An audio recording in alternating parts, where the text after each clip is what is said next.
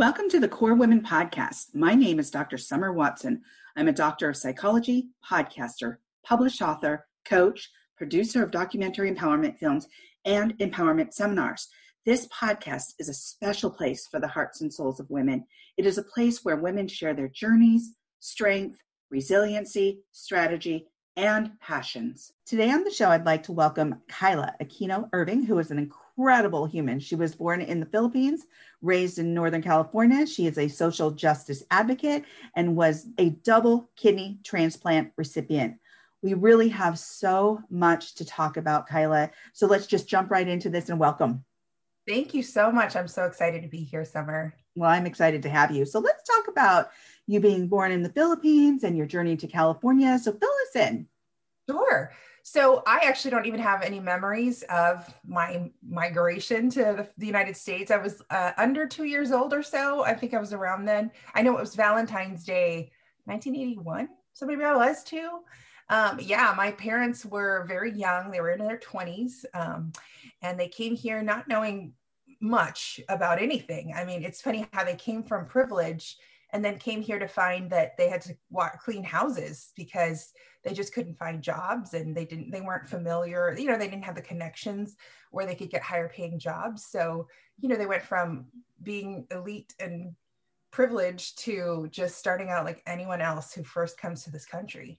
And it was very humbling for them. And I think it's changed the way I've grown up compared to my cousins in the Philippines who come from that privilege, because I have the American story of having to work for yourself, wash your own dishes, pull yourself up by your bootstraps.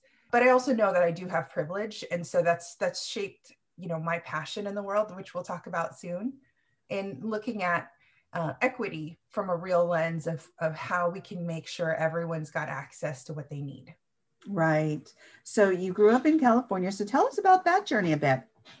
Sure. So our family's Mayflower is Fremont, which is in the Bay Area near San Francisco. And we lived there until I was about 10. And then we moved to Sacramento because the houses were cheaper. And, it was, in hindsight, a great place to go to school. I love that we were so diverse here. And because so many parents worked for the state, it was an equalizer, right? So you had all these kids from all these different backgrounds, but their parents kind of did the same thing. So there wasn't a lot of disparity in my experience, at least. I'm sure there's always haves and have-nots, but I loved that, my besties were from all corners of the country and all experiences. And so I was able to learn so much from that upbringing. Yeah, absolutely. So what was that like for you growing up in Fremont and then making that transition over to Sacramento? Was there any major differences, influences, how you perceived your schooling, your education? Tell me about that. Well, I know I felt like I left somewhere really cool to go somewhere not so cool. And I remember all the kids who came from the Bay Area or somewhere else were always claiming that somewhere else rather than Sacramento, like, oh no, I'm from the Bay. Oh, I was born in, so-and-so Vallejo. Everyone's always claiming something else. And then all of a sudden we had this really great basketball team and everyone's claiming Sacramento all over again. And I feel like I made a switch because like my formative years of like learning to drive and like these streets are mine. So yeah. I feel like Sacramento is really where I grew up and blossomed. So I claim the Sacramento Kings, how terrible they are now. But, I got started watching in their heyday. So, I went from feeling like I had to claim the Bay Area to be cool to like, nope, where I live is cool now. So yeah, absolutely. Well, I'm from California, as you well know. And so from the Santa Cruz area, the Monterey Bay type of area, and went to school in the Bay Area at Berkeley. So I'm familiar with those mindsets and that kind of talk. And I lived in Sacramento and worked at one of the largest county-based facilities in Sacramento. So I know I'm very familiar with that talk in that area and those basketball clubs. So right. We laugh at New York and how every little borough is like a distinct personality. Right. It's like Northern California is just that way too, right? It's like, absolutely. Absolutely.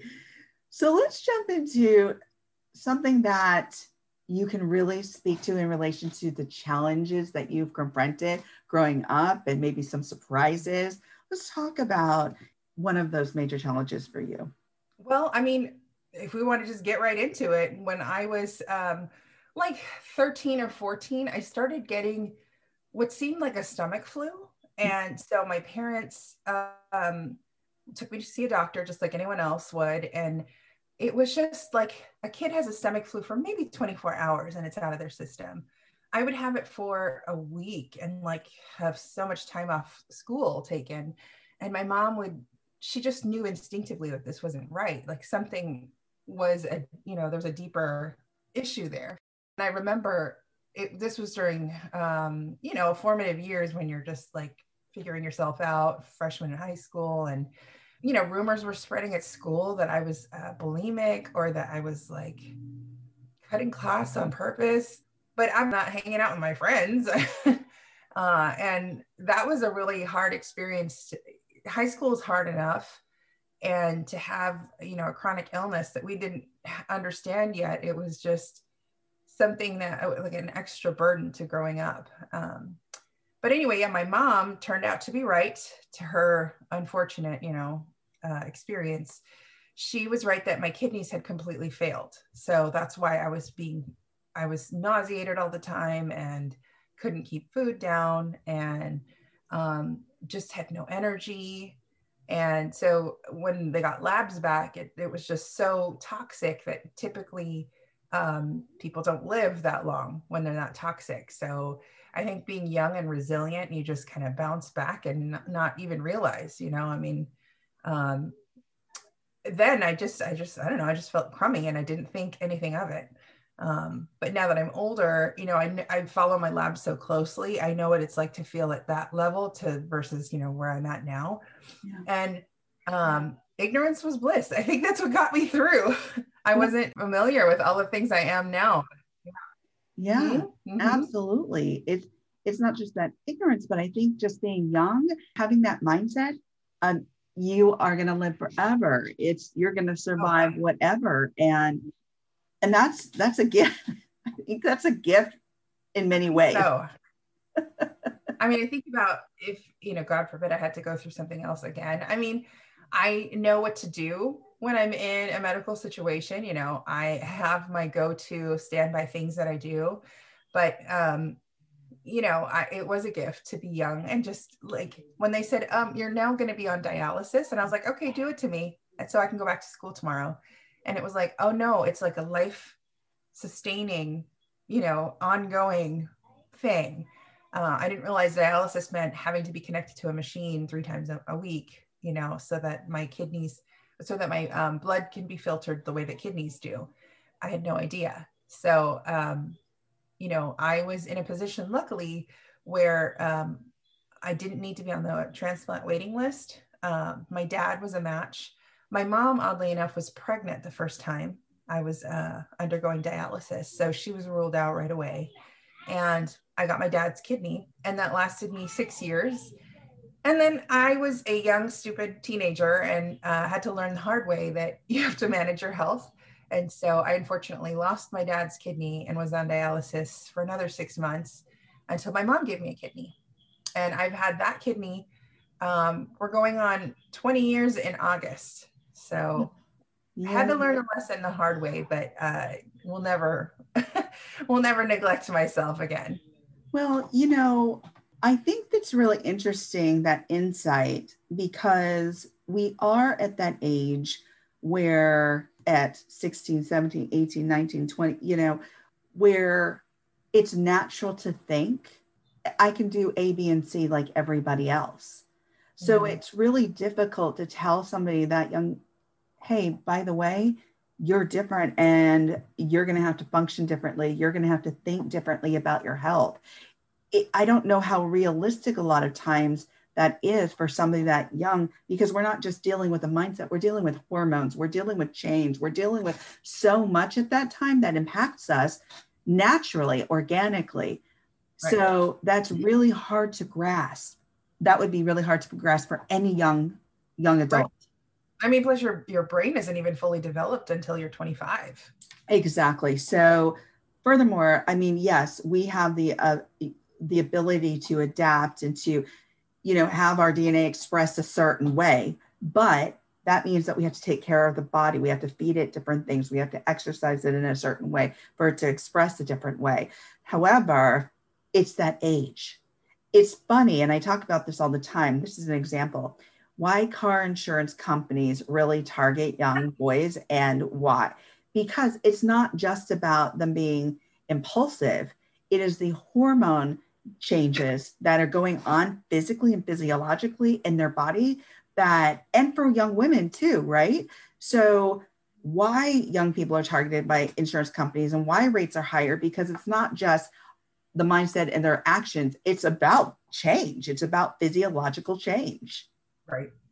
So Absolutely. I think these expectations, although you are going through something really difficult and challenging, those expectations are very difficult for somebody that young. How did you deal with that? Were you scared? I was super scared. I mean, my parents, I found out later when I was older that they would take turns crying, and so that they wouldn't show me that they were crying. And I had no idea, but, I'm so close to them. I was, they were almost teenagers when they had me. So we're close in age, and I was really close to them. My mom is still someone I consider a best friend. And, we are silly people. We crack jokes all the time. I mean, that's half of what gets us going is like when I'm in the ER or something, we're always cracking jokes. And, part of it is to disarm the medical staff. Sometimes you get preferential treatment when they like you. I mean, it's just kind of the way it goes. You know how to butter somebody up. They're going to be nicer. And like when they're extracting your blood for a blood draw, they might use the nice little butterfly needle instead of like jabbing you with a thick one, So Yeah, any absolutely. little perk, I was taught just to kind of, it's funny. There's a personality test called the Strength Finder, Mm-hmm. and the quality is called woo, where you're able to win others over right away. And I totally learned that from my parents because they're very disarming and silly, and they'll make a joke of something, and and then get like extra side dishes when they're at a chicken restaurant somehow, and you're like, how did we get all this food? Like, we work our magic. Well, and I think too, with certain people, when they go through transition and they have to adapt, they learn how to survive, how to adapt, how to integrate into the community. And with your parents having to do that at such a young age, being young people and transitioning from the Philippines and doing that migration over to California, you learn certain skill sets to be able to survive and adapt. And I think that's when that's modeled for us, we pick up on that and we learn how to make those relationships with people around us. And you having to grow up, I mean, literally grow up in the medical milieu, right, makes a difference. And you know how to create those relationships there. Like you said, sometimes you get preferential treatment when you're kind and you're nice and you make those quick relationships, and you know how to do that rapidly. Right. Yeah. So yeah, and that's a skill. It really is. It really is. So I'm glad you picked up on that, because with you having to be part of that whole dynamic and in the medical arena so often, it's important to know how to make relationships and how to advocate for yourself. Absolutely. Absolutely. And because you learn that from an early age on, where has that led you? What have you done? How has that developed in your life? Well, I can't talk about my self-advocacy journey without talking about the youth leadership program I did as a high school senior. Okay. Called the Youth Leadership Forum for Students with Disabilities. Now, my mom, bless her heart, was an immigrant to this country, and first of all, had to learn how to assert herself when she had to push back and say, actually, no, we don't want this treatment for my daughter. I learned about this in my readings, and I would like to know if she can do this treatment. She learned to be assertive. She learned to be quote unquote American through my journey of my health. Because in our culture, you just don't question authority like a doctor.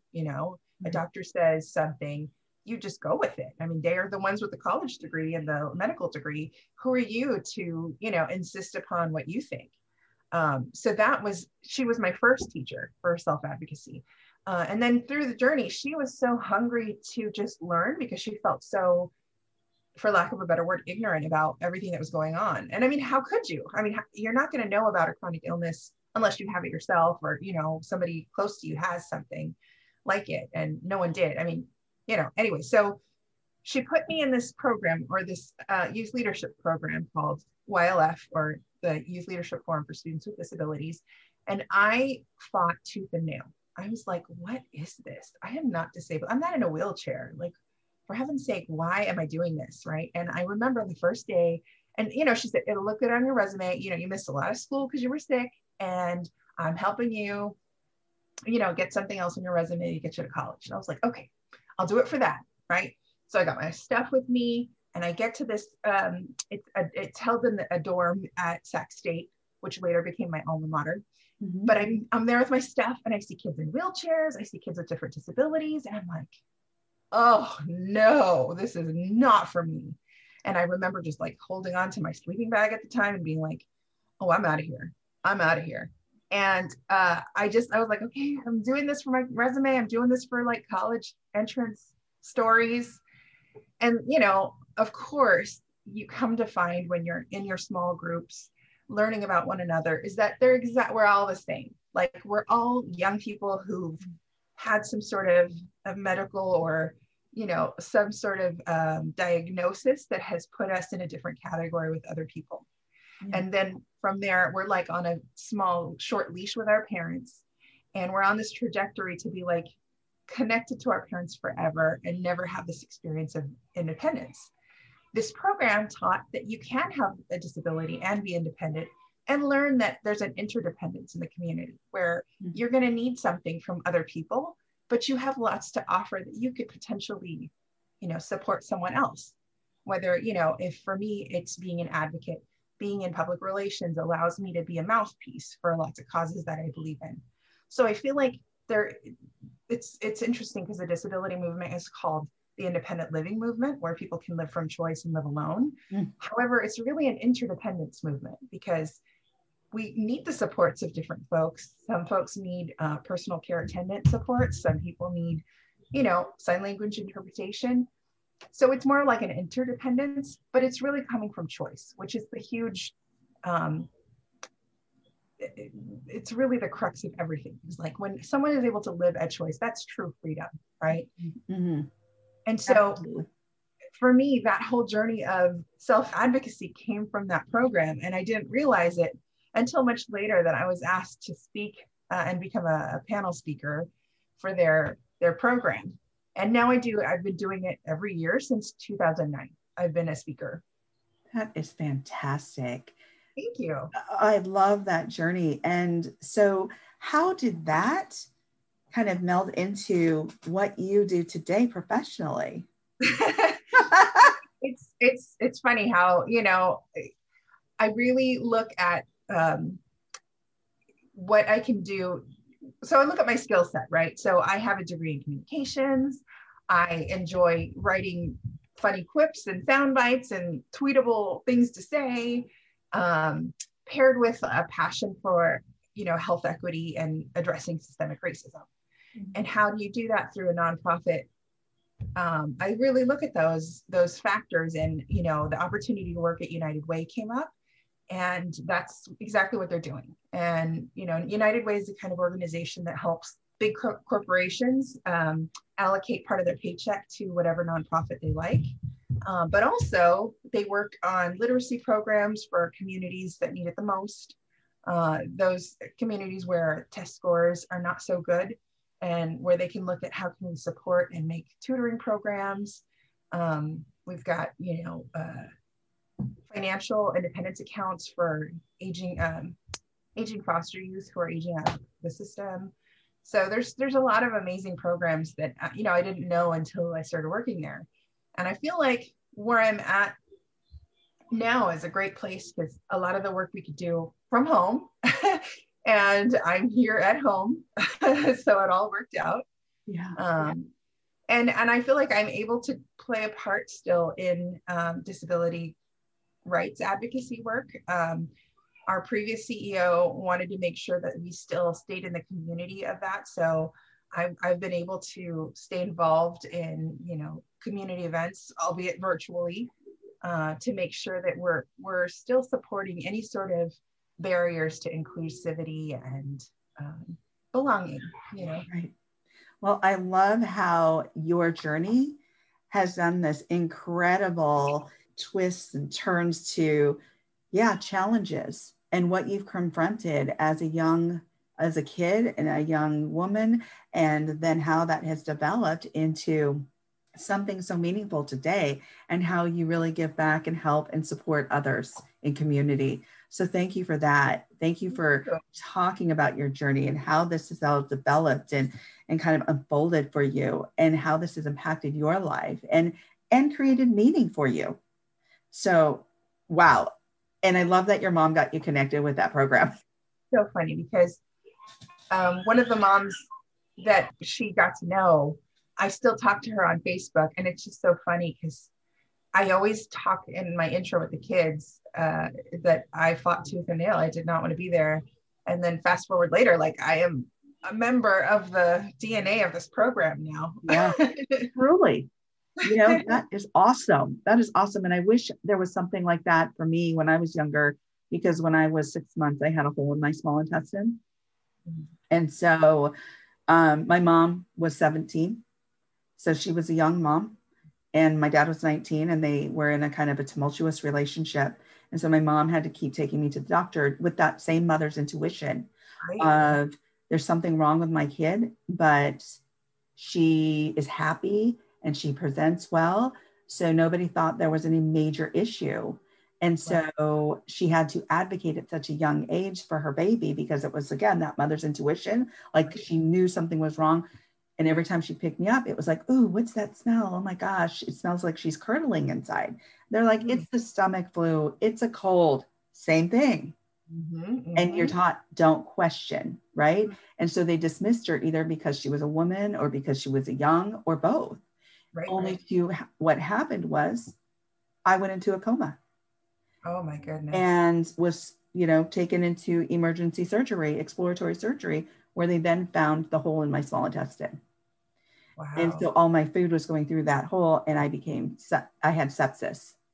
So I had blood poisoning, and it took 4 surgeries just to help me get through that. And yet throughout my life, and I say a type of program like that is so important. I may not have had the same type of disability, but it was because it wasn't a loss of limb. It wasn't a loss of, it was over the years, because as I grew, my internal tissues grew.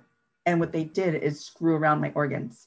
And so I would have surgery at various points in my life over and over again, causing that, that trauma of sorts, like, oh my gosh, I got to go back into the hospital. At one point I was at Stanford University for a month.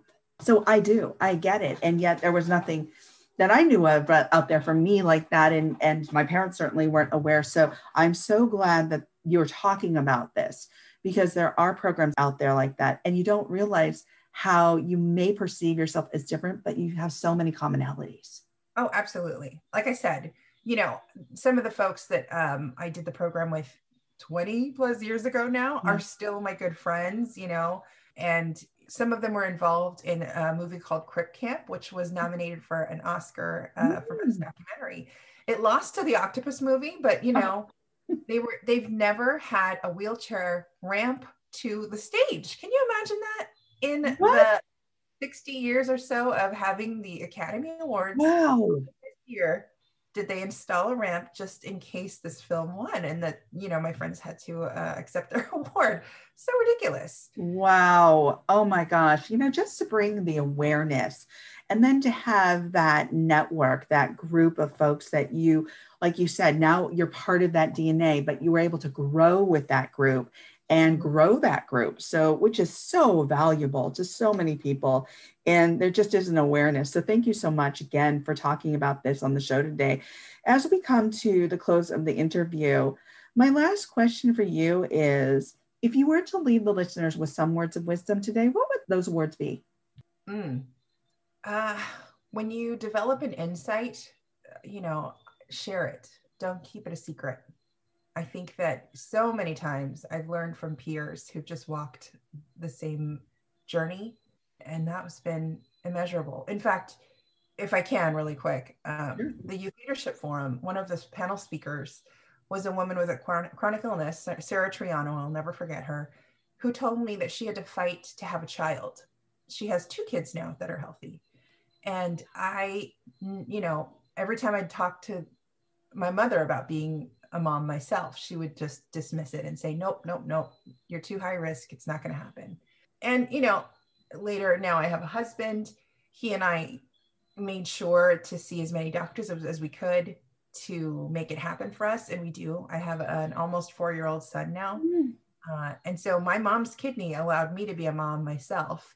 And I talk about how close we are. That was the hardest time in my life, is not telling her that I was pursuing this. But of course, I showed her all the evidence that, like, I talked to this many doctors. They all said, I'm a great candidate. I've been healthy for this many years. I can do this.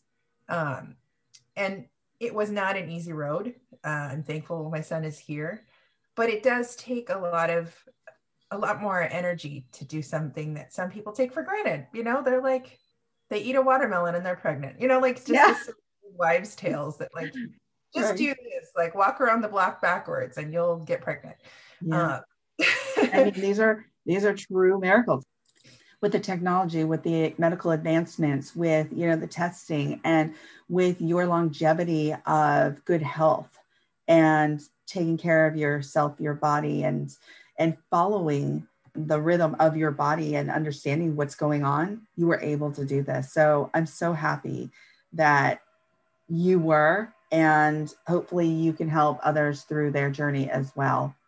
So thank you so much. I hope that is my life's goal. I think a lot of my teenage years were spent asking God why, Yeah. And I think my adult life has been answering that question. And it's because I would not be able to relate to someone like you if I didn't have this story. It's like, I understand you on such a different level, and others who've had challenges in their lives because of Absolutely. Well, thank you, Kyla, for joining me on the Core Women podcast today.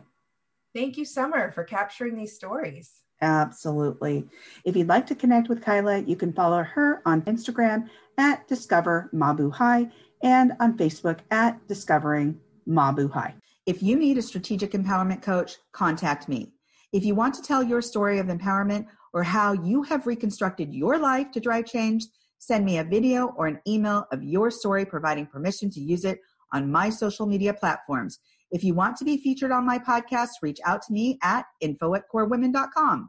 I want to hear from you and to get to know you. You are now part of the Core Women home. Let's get to know each other. Let's learn from one another. Please follow Core Women on Facebook, Instagram, and Twitter.